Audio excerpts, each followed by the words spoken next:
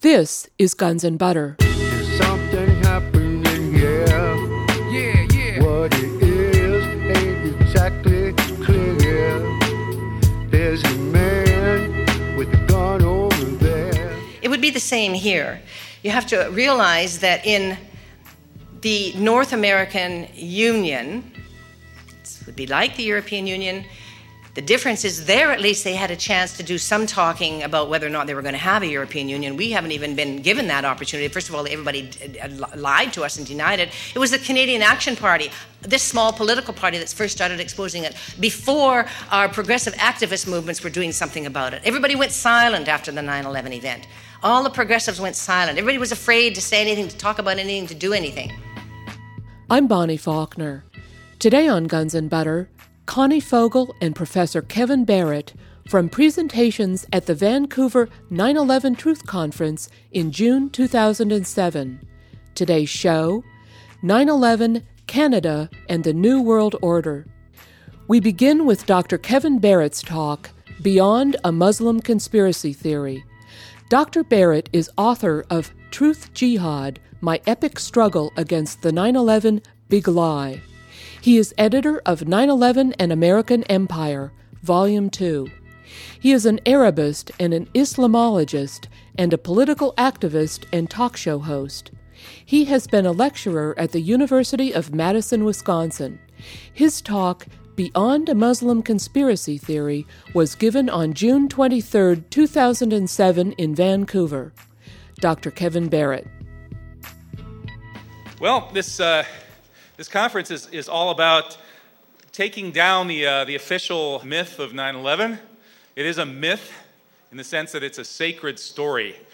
As a folklorist, when we look at narratives that are especially narratives passed around informally or orally, but this works for all narratives, we can classify them in basically three ways. They can be tales, which are fictional, told as fiction for fun, like Hollywood movies, for example.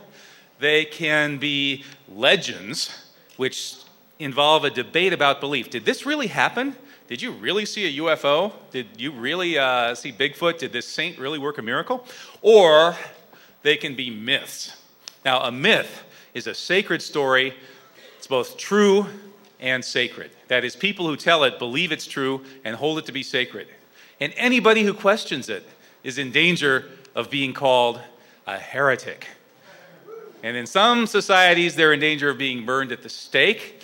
In others, they're in danger of being tossed into the gulag. And still in others, they're in danger of being ridiculed as a conspiracy theorist. Well, the myth of 9/11 is no longer functioning as a myth. It was constructed consciously to be a myth. The core image of the story, the destruction of the Twin Towers and the murder of 3,000 people, was consciously constructed on the model of human sacrifices, which are unfortunately a part of many, though by far from all, the religious traditions of the world. These spectacular sacrificial events somehow trigger a kind of ecstasy in the sense of going beyond the self, and they often form the basis of religious traditions. Let's just, for an example that you all probably have heard of, Christianity, a human sacrifice. That's what ultimately is going on here, except, of course, it was the sacrifice to end all sacrifices. But it's a sacred story. And in many Christian cultures, people who question it would be deemed heretics.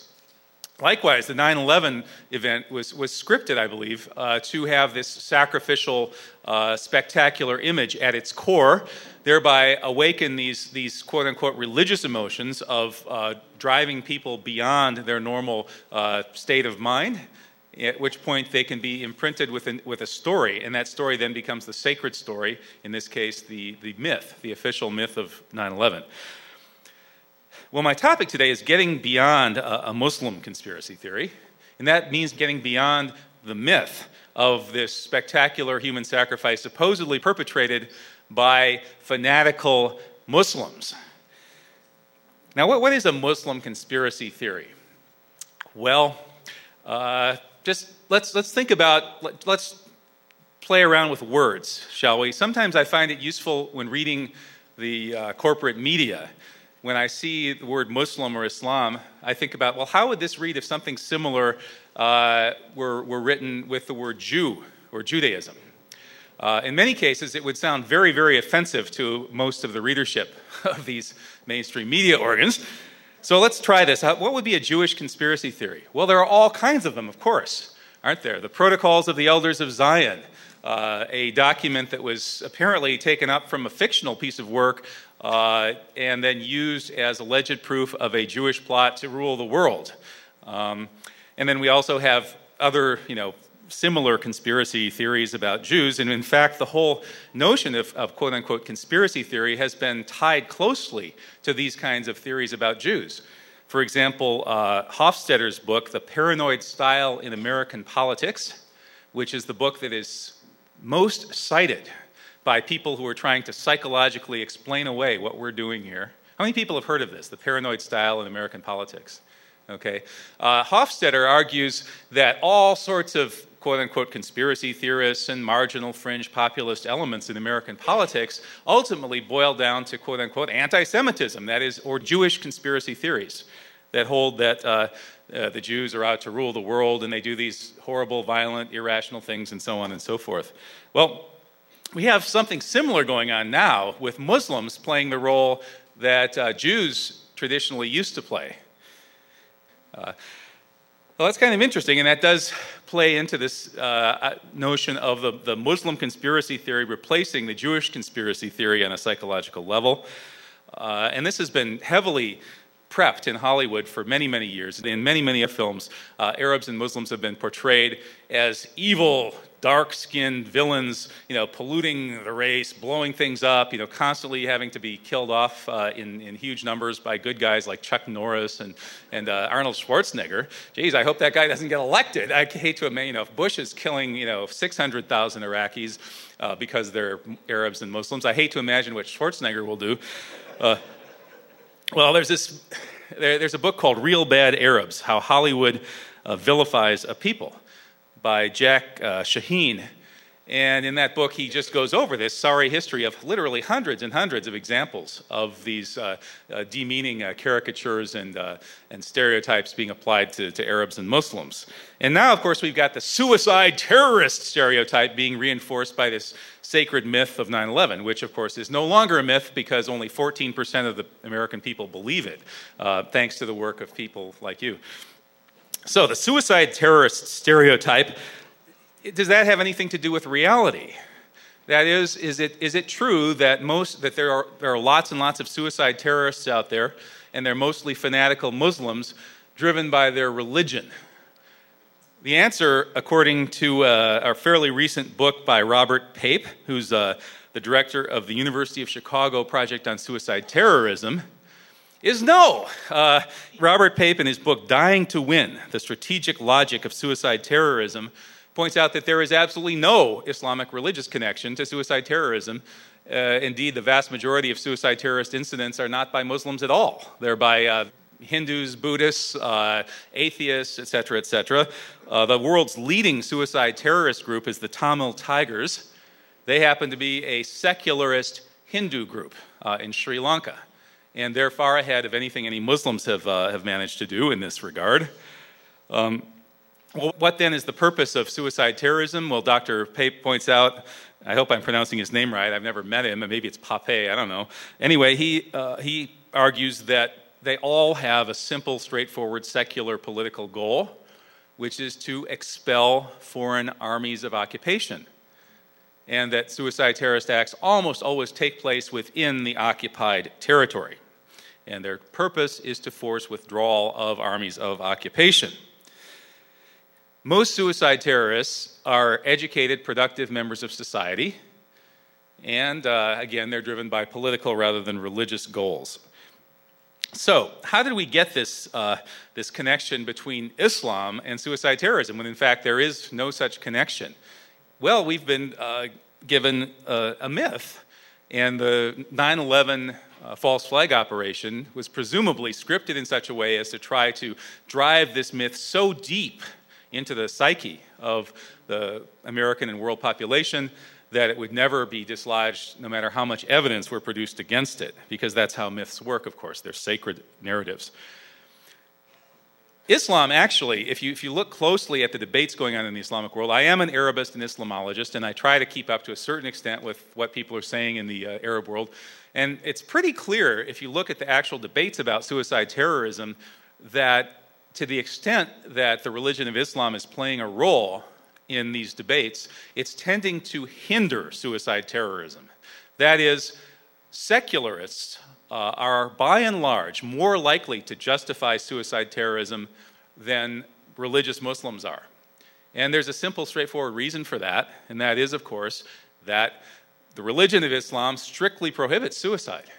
So for a relatively religious Muslim to advocate suicide terrorism for a political goal, which is what it always is, as we've heard, would mean having to value the secular political goal more than the religious tradition. And there are plenty of believing Muslims that do that. If you look at these debates in the like on Al Jazeera, you will see that there are some Muslim scholars, not clerics, there's no clergy in Islam, but there are Muslim scholars, who are the closest thing that we have to a clergy, who do justify suicide terrorism. But the reason, of course, is what they're saying, that the oppression being meted out against this or that people, the Palestinian people or the Iraqi people, is so horrible that the people who are responding to this with the only way they have of fighting back, which is suicide terrorism, are perhaps, even though they're going against the religious tradition, they're justified in doing so because the situation politically is so extreme. So, keeping all of this in mind, let's look at the alleged 9/11 hijackers, the most famous suicide terrorists on the planet. The story that we got was that these were fanatical Muslims. Almost all the information about this plot that was put out right as soon as it happened came from one of Muhammad Atta's 2 magic suitcases. Now, these 2 magic suitcases, I call them magic because they rather miraculously jumped into the hands of the authorities. One of them in Germany was delivered to the German police by a Good Samaritan burglar who had found it during his burglary and decided it should be turned over to the authorities. And in the Der Spiegel book about 9/11, which totally toes the line of the official story, it actually states that the West German police say that this was an intelligence agency that gave them this suitcase, not a burglar. They don't believe the story. The second magic suitcase was discovered after it didn't make the transfer from Muhammad Atta's plane out of Portland, Maine.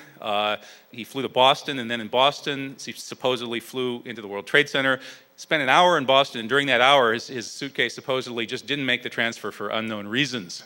And in that suitcase was discovered a very bad parody of an Islamist's, fanatical Islamist's last will and testament. Now, whoever scripted this Muhammad Atta's will needed to go back and study Islamology a little bit harder, because it begins, in the name of God, myself, and my family. Now, wait a second. Anybody who's a Muslim here would know that you don't say, Bismillah wa bismi wa bisma usrati. That would sound beyond absurd and blasphemous to the Muslim ear. You'd never say anything remotely like this. There's a formulaic expression which is in the name of God, the merciful, the compassionate. Bismillah ar-Rahman ar-Rahim. So whoever wrote this thing was beyond ignorant. Somebody whose understanding of Islamic basic, not deep religious theosophy, but just basic what people say to each other every day is beyond, it's very, very low. I mean, really, they screwed up incredibly badly there. And they also, in that suitcase, were the names of 19 hijackers and hijacking manuals in Arabic and all sorts of fun stuff like that. Very convenient. Anyway, the point being that the notion that Atta wrote a fanatical Muslim will is destroyed the minute you look at the alleged translation of that alleged will. Second point about these alleged Muslim fanatic suicide hijackers is that when you take a look at what they were up to in Florida as they were allegedly training for 9/11, the whole notion that they were Muslims at all, much less fanatically religious Muslims, falls apart. Daniel Hopsicker has written a book called Welcome to Terrorland about these goings-on in Florida. And essentially, I'm going to sum this up very briefly. The basic gist of this is that these guys were, well, they trained in secure U.S. military facilities, including Maxwell Air Force Base Officers School in Alabama and Pensacola Naval Air Station in Florida, where Atta was a frequent visitor to the Officers Club, where he dined with officers. Atta was pretending to learn to fly at a flight school that had basically gone out of business as a real flight school a year before 9/11, purchased by characters with ties to international drug smuggling and the CIA. And it became a drug import airstrip, and they ceased to have any interest in making money as a flight school. So they pretended to train Arabs to fly and brought in drugs on Air America, apparently, during that run-up to 9/11. And Atta was being paid off very well for his, the role he was playing. He was running around with stacks of $100 bills, visiting lap dancers and prostitutes. He had all the CIA cocaine he could snort, apparently. He would dispense cocaine to everybody in his presence. And he spent most of his time in lap dance clubs, flying to Las Vegas for more debauchery with these other alleged hijackers, and doing other things like, as Tarpley said last night, disemboweling kittens when he was mad at his prostitute girlfriend. So I think if you read Hofsticker's book and take a look at some other sources that confirm it, including the Wall Street Journal and so on, you will notice very quickly that the alleged connection between fanatical Muslims and the alleged perpetrators of 9/11 is flimsy indeed. If you go on and look at the evidence that there were actually any hijackings at all and whether any of these people were actually on these flights, you'll see that the evidence for that is equally flimsy. And you will have succeeded in disabusing yourself of the myth of 9/11, which at this point is only believed by 16% of the American people. But it's useful to get enough facts under your belt so you can argue with those 16% if you ever happen to run into them. You've been listening to author and lecturer Dr. Kevin Barrett, Beyond a Muslim Conspiracy Theory, from the Vancouver 9/11 Truth Conference. We next hear from the leader of the Canadian Action Party, Connie Fogel, on the Security and Prosperity Partnership and the North American Union. Today's show, 9/11, Canada and the New World Order. I'm Bonnie Faulkner. This is Guns and Butter. I'm very pleased to be here. And one of the most satisfying aspects, though, of this weekend is the feeling, the atmosphere, the spirit that's here. It gives me a lot of hope because it's not just the speakers, but it's the people, all the people that are here. There's no competitiveness. There's just a sense of learning and understanding and trying to do something, to move ahead together. And that gives me a lot of hope. It gives me a lot of hope. None of us can do anything alone. Each of us can do a lot together. This is what we're all saying. In 8 days, we're going to have Canada Day. A year ago, I wrote a statement, and I picked it up and looked at it yesterday, and it's still so relevant. So I'm going to read it as a beginning to what I'm talking about today. The only difference is that since then, in the last couple of months, Peter Julian of the NDP has begun to be able to do things in Parliament. He's taken a couple of steps that have been useful in opposition to the North American Union. It's a long time coming, but there's a little bit of movement there. And the movement there is because I think that Peter Julian is actually struggling within his own party. There's a lot of good people everywhere, you see, and I think he's struggling within his own party to be able to do the things that we're calling on the elected people to do. And he needs the support. Everybody anywhere who's doing whatever they're doing, especially in official positions, need our support, and we need to recognize that there are good people in the military, there are good people in Congress, there are good people that are members of Parliament, there are good people in our cities, there are good people in our provinces, there are good people in all the parties. The problem is there's maybe a fear amongst them. There's certainly a control coming down from above in the political parties, crack the whip and don't allow people to speak out.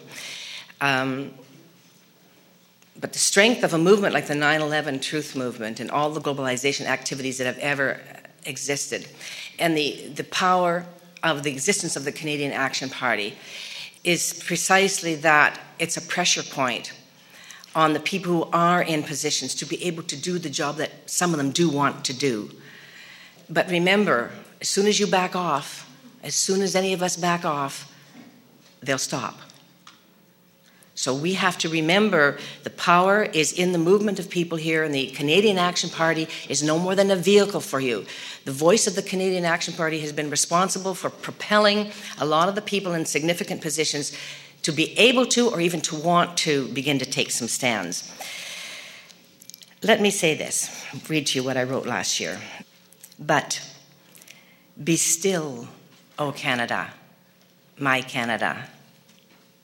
There are many who will not go silent into this night.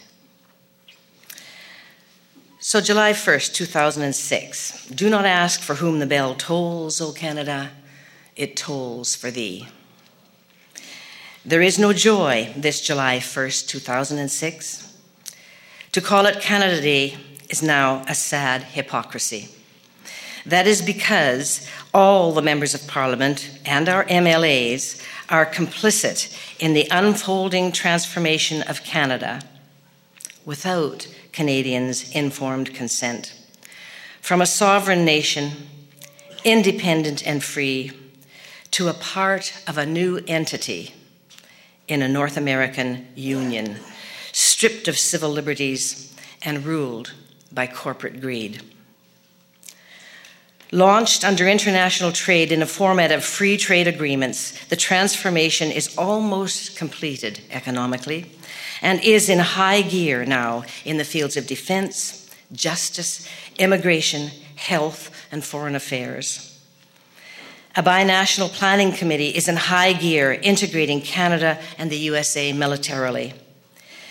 Various committees are in high gear, implementing 2 nation-breaking agreements, both of which adopted the agenda and direction of the chief executive officers of the elite corporations of North America and driven by a powerful world elite.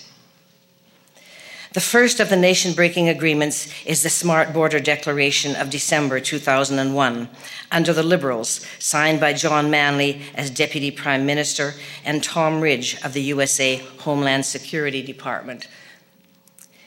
From this agreement flowed an integrated immigration and border control, and most importantly, anti-terrorist legislation that began the legal, judicial, and policing integration of Canada with the USA, removing civil liberties. This was accomplished via what appears to be the gravest travesty of justice in North America, namely the deception surrounding the destruction of the Twin Towers in New York, September 11th, 2001. Canada has failed to demand a proper and full inquiry, submitting instead to the highly questionable official U.S. position, which numerous respectable authorities now assert is verifiably wrong. The second is the Security and Prosperity Partnership Agreement signed by the Liberals under Paul Martin in March of 2005 with George Bush of the USA and President Fox of Mexico. The goal is total North American integration by year 2010. Then subsequently they've said maybe 2007, and I think the integration is much more advanced than most of us realize. David Emerson, the only re-elected one of the 3 senior Liberal ministers responsible for piloting the implementation of the North American Union under the Paul Martin government, moved comfortably over to a senior Conservative cabinet position under Harper to continue the job. In March 2006, Prime Minister Stephen Harper met with Mexico's President Fox and U.S. President Bush in Cancun, Mexico, to escalate the integration of the 3 nations into one corporate-driven bloc. They launched the North American Competitiveness Council. They actually put together a number of people who were going to sit on the right-hand side of the leaders of these countries to tell them what to do. The council comprises 30 senior private sector representatives, 10 from each country, and has a mandate to provide governments with recommendations on broad issues such as border facilitation and regulation, as well as the competitiveness of key sectors, including automotive, transportation, manufacturing, and services. The Council meets annually with security and prosperity ministers and will engage with senior government officials on an ongoing basis. The Competitiveness Council is an initiative of the Security and Prosperity Partnership of North America. On June 13, 2006, Prime Minister Harper announced the Canadian membership of North American Competitiveness Council. He proudly said the Canadian members of the Competitiveness Council are Dominique D'Alessandro from Manulife Financial, Paul Demara Jr. from Power Corporation of Canada, David Ganong from Ganong Brothers Limited, Richard George from Suncor Energy Inc., Hunter Harrison from CN, Linda Hassenfratz from Linamar Corporation, Michael Sabia from Bell Canada Enterprises, Jim Shepard from Canfor Corporation, Annette Verschuren from Home Depot, and Rick Waugh from Scotiabank. These are your political leaders, unelected, unaccountable. I am delighted, Harper said, that these accomplished individuals have agreed to apply their considerable private sector expertise to help us identify and pursue initiatives that will create a more competitive North America. First, we had Paul Martin's Liberal-led minority government, at the time sustained by the NDP, and now we have Stephen Harper's Conservative-led minority government sustained by the Bloc Québécois. These have rung the death knell for the public interest and the public good. 2 elections, 2004 and 2006, held in the middle of this transformation, saw not one of the mainstream parties nor any mainstream media profile this death dance. And still they are silent. It was Mussolini who equated corporatism with fascism. The leading lights directing current government come from the corporate world, a world with no soul, no heart, no morality, no conscience, no justice. But be still, O Canada, my Canada. There are many who will not go silent into this night. We join hands in common chorus and direction with those of the USA and Mexico who champion the interests and the life force of humanity. We salute and celebrate the universal truths of justice, liberty, and equality, which bedeck the path forward to independence and sovereignty.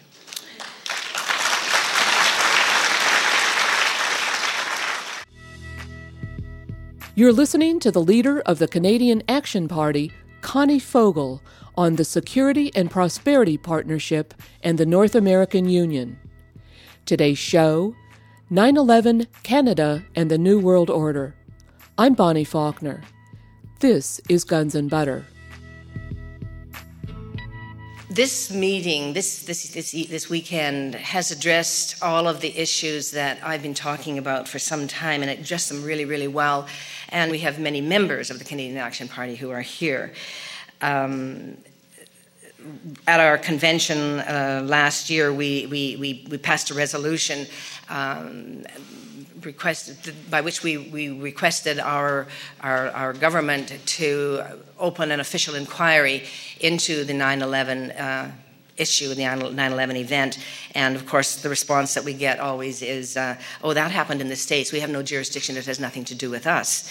And I think there's a very real analysis somebody should do at some point, I hope, to be able to establish just where the complicity of the Canadian officials or government at the highest levels had some involvement if they did. But certainly the flow and the reaction from the 9/11 incident in Canada, the United States, and Australia and Great Britain with the anti-terrorism law that came down and such oppressive liberty-stripping mechanisms so quickly indicate the highest levels of the government people in all those countries were not prepared to really ask questions, and they continued to refuse to ask questions. It's impossible that these nations could have put together the kind of complicated, sophisticated, liberty-stripping legislations that were the anti-terrorism laws in just a couple of weeks. And we saw one of the speakers yesterday talked about the Patriot Act being on the books for a long, long time in the United States, and finally they were able to release it. The disgrace in Canada is that there was not one member of Parliament that voted against the anti-terrorist legislation. In fairness to the Canadian government, they have in this past year made some changes on the security certificates, which are one of the mechanisms that deal with the removal of habeas corpus. Habeas corpus is simply the responsibility and the right of your jailer to bring you out of jail, bring you to the public within a certain period of time.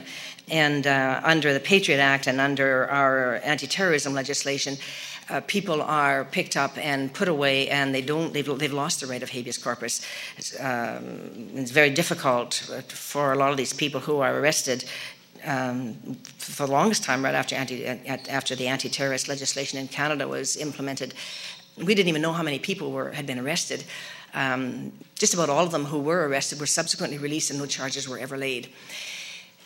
The Smart Border Declaration that came into existence in December of 2001, just a couple of months after the 9/11 incident in September, was a far-ranging agreement, an arrangement between John Manley, who was at that time the Deputy Prime Minister of Canada in a Liberal government, with Tom Ridge, the Homeland Security, I forget the name of the group in the States, who simply came together and did sign a document that sets out a whole bunch of a great agenda that they had, and many things that were going to happen in the two countries that they were going to be bringing into place to secure the perimeters, to make North America safer, quote, safer, not safe for you and me.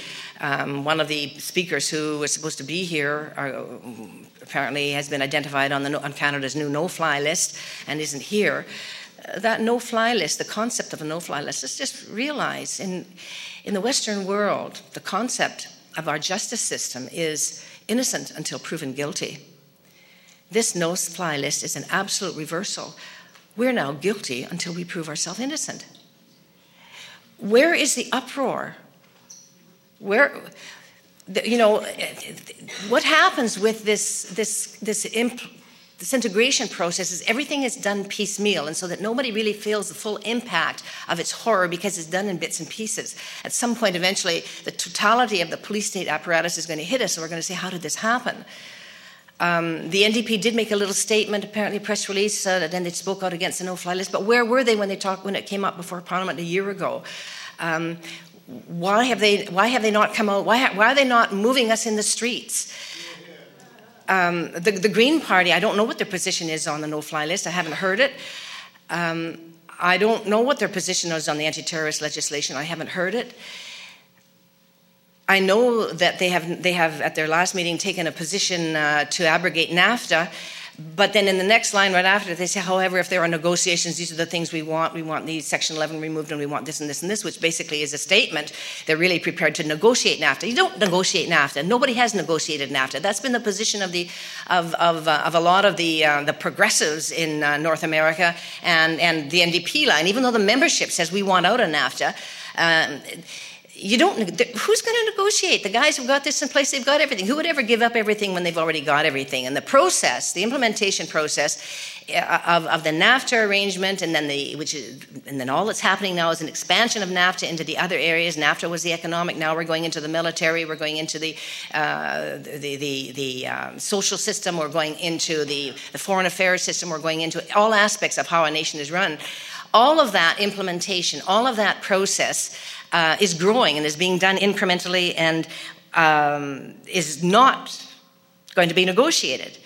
And so when even some people say, and when they finally started talking about the Security and Prosperity Partnership Agreement, which everyone was denying was even happening, when they finally start talking about it, they're using words like negotiating. Well, and even some of the language that comes forward by the NDP in Parliament, or even people in our municipalities that are talking against TILMA, the Trade and Investment Labour Mobility Agreement, which is the municipal equivalent of NAFTA, only it fills in all the holes that NAFTA had left. They talk about negotiating. These agreements have nothing to do with negotiation. These are part of the actual plan for restructuring North America and then subsequently the world. It was Pastor, and again, one of the speakers showed, and one of the videos talked about a statement made by Pastor, who was one of the biggies, and then moved to the New World Order. NAFTA was the first step of a new constitution of North America. Let's get that very clear. Finally, after all these years, can we not have leaders in this country that are acknowledging that NAFTA is a first step to a new world order?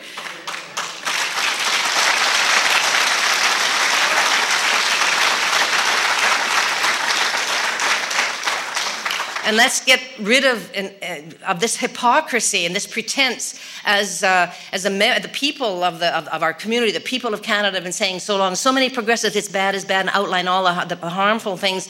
But the leaders absolutely refuse to do something. And therefore, we have the Canadian Action Party, which is just a vehicle. It's an alternative, legal, registered party in Canada. It is here only because no other legal registered political party in Canada is taking the position on issues that many of us want to be taken. We have a clear position: abrogate NAFTA. We have a clear position: if you don't control the creation and issuance of your money, you have no power.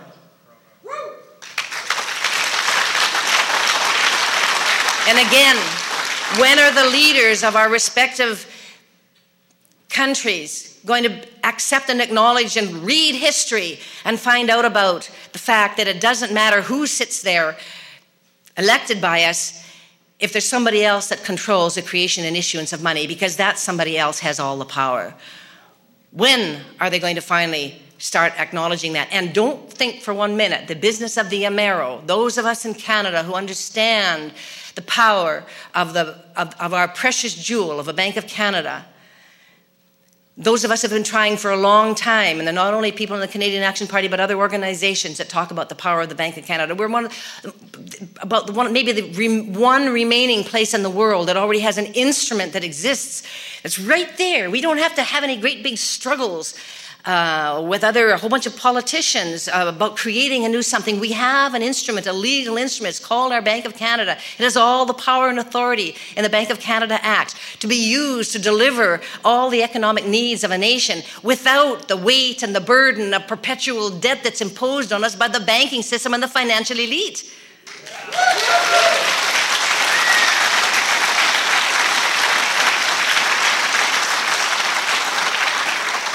When are we going to have politicians that recognize that power that's available, that exists right now for us, the people, to use? And the Amero, they don't talk very much about the Amero, but just remember that the single currency is something that's coming. That's part of the plan. It's one of the things they really keep silent, because they probably realize that this is the one that maybe people would react the most to. Certainly the Canadians, those of us who understand about monetary control and understand about the power of our Bank of Canada. But that Amero will probably be run under the Federal Reserve, but maybe not. Maybe even the Federal Reserve will change, which is a private institution. No accountability. It's not federal, and it has no reserves. That, the power of a central currency that's to run and operate between Canada, the U.S., and Mexico is coming. It's there. It's on their agenda. I've been told that a coin even is already in existence someplace in some bank in the States.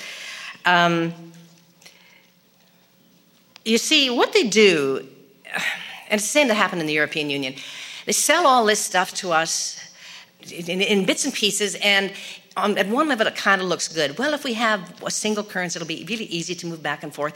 And then Canadians, our dollar will be equal. We won't have a dollar of lower value than that of the United States. So it'll just be easier to flow back and forth. And it's nice and easy to travel in Europe, with the euro. You don't need to worry about changing your currency.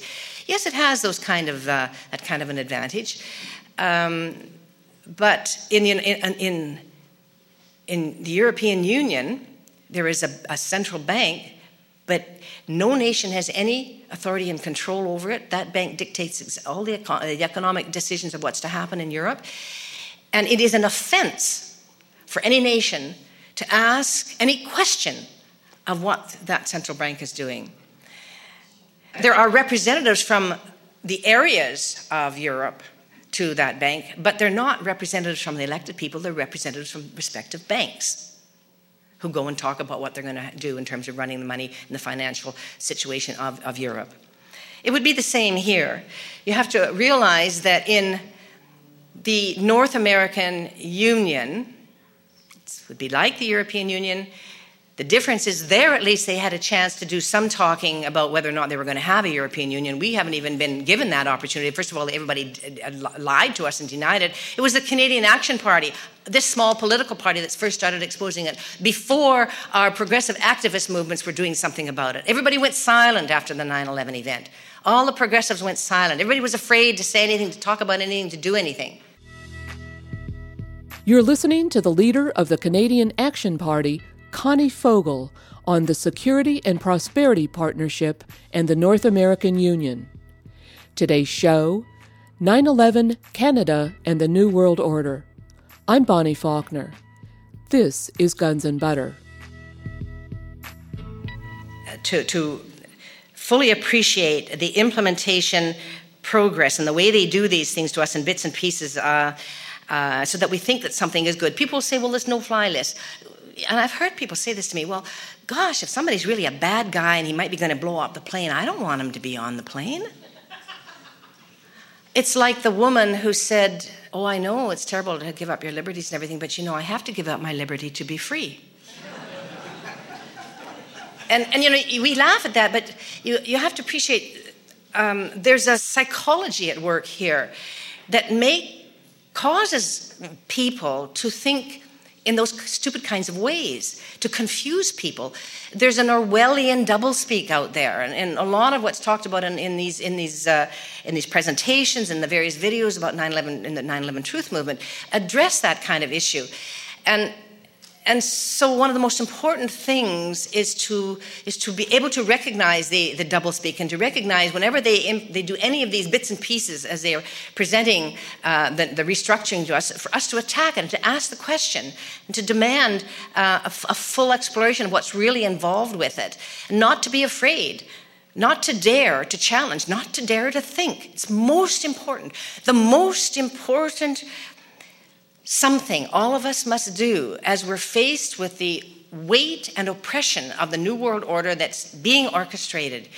We must not abandon our power to think and to question and to analyze.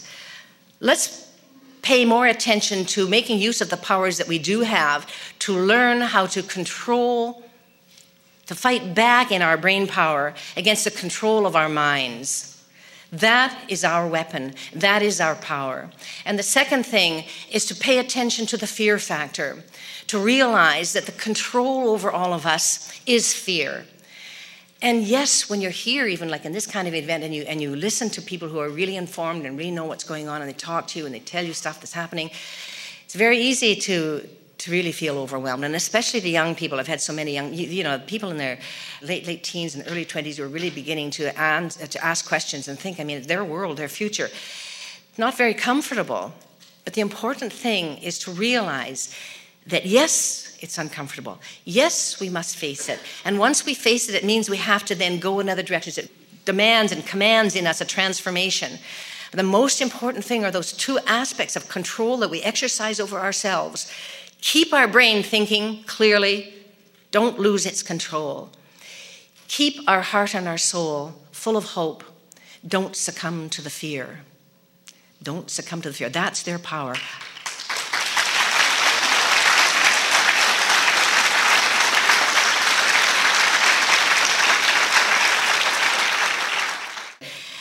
Let me read to you another something that I wrote, how 9/11 changed everything in Canada.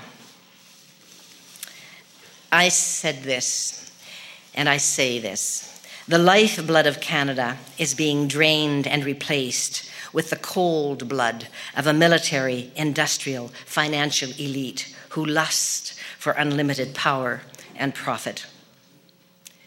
Is this what you want? The excuse for it is a story full of contradictions and lies.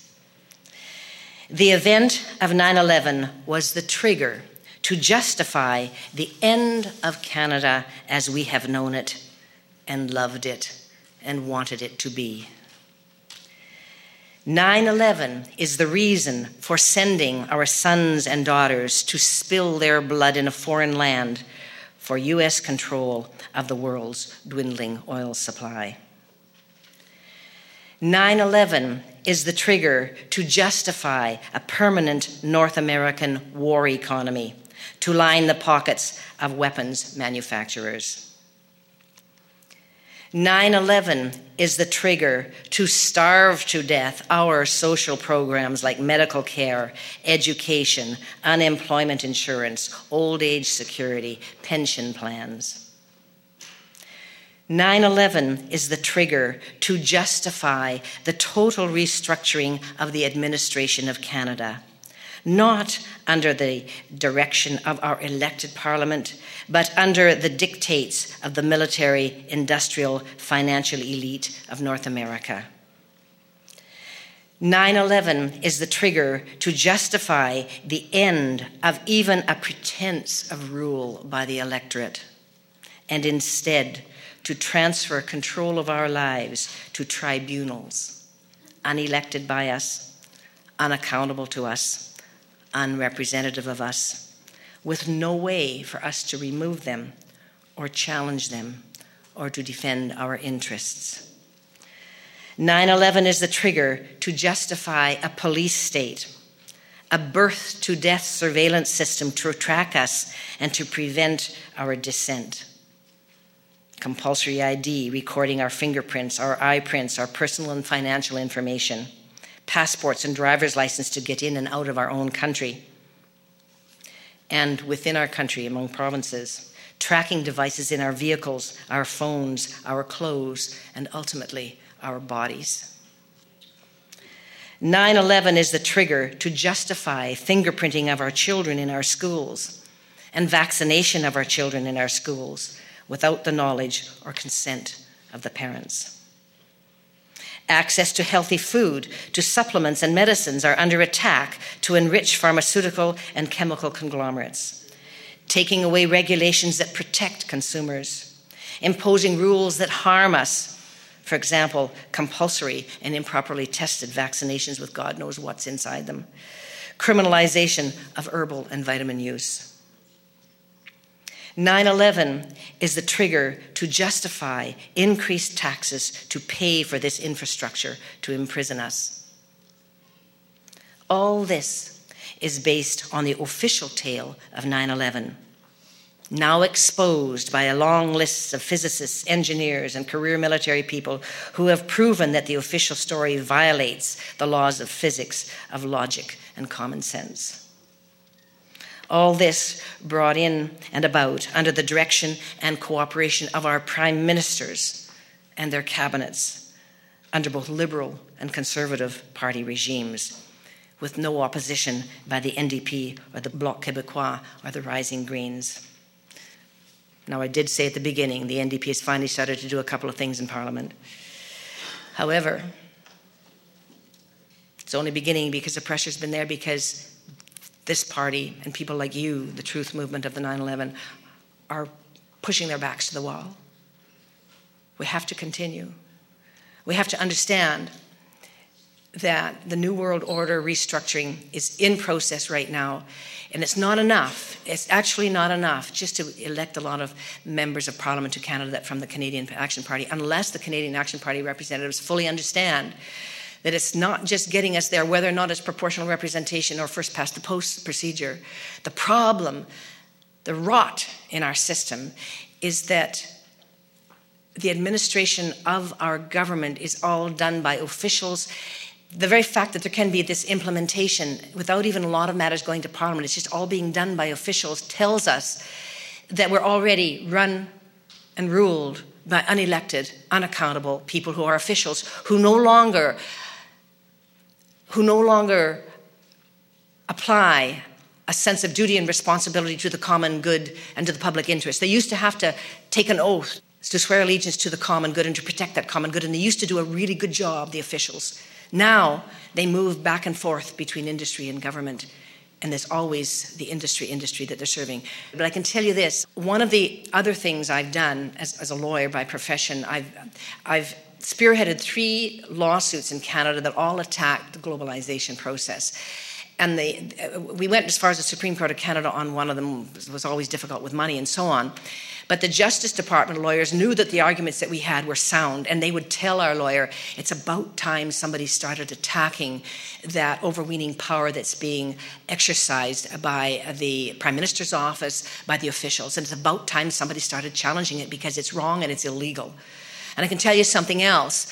When there was the Free Trade Area of the Americas meeting that was taking place in Kananaskis in, I forget what year it was, a few years ago, after we'd been in Quebec after the Free Trade Area of the Americas meeting, and there was a fence, and we did a legal challenge there, the lawyers were really worried that we were going to start another lawsuit in advance to try to prevent them from keeping the protesters away. And they called our lawyer, and they were trying to pick his brain, saying, what arguments are you going to use? What are the things that you're going to do?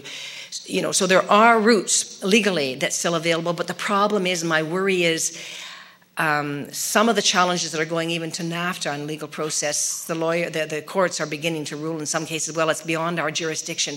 So that tells us we cannot rely on the legal system, even though I feel pretty confident that when a lot of the challenges go forward, as one will on the no-fly list, that we're going to win on some of those. But we shouldn't be it's wrong for us to be put in that position with everything turned on its head, where we have to start from square one all over again to go back to try to get our rights that we've accumulated over 8 centuries. It's just wrong. Wrong for the no-fly list perpetrators to say, well, it's all right, there's a system in place. You can, there's somebody you can go to a tribunal to get yourself off and work through it. It's wrong to have to spend your money to get a lawyer, to spend your time to go through the agony and lose all the whatever you lose because you can't fly. It's wrong to have everything turned upside down on its head. And it's just absolutely wrong that we don't have the government brought down. We have a minority government situation. Why isn't there an election fought right now on the New World Order, on the North American Union implementation in Canada?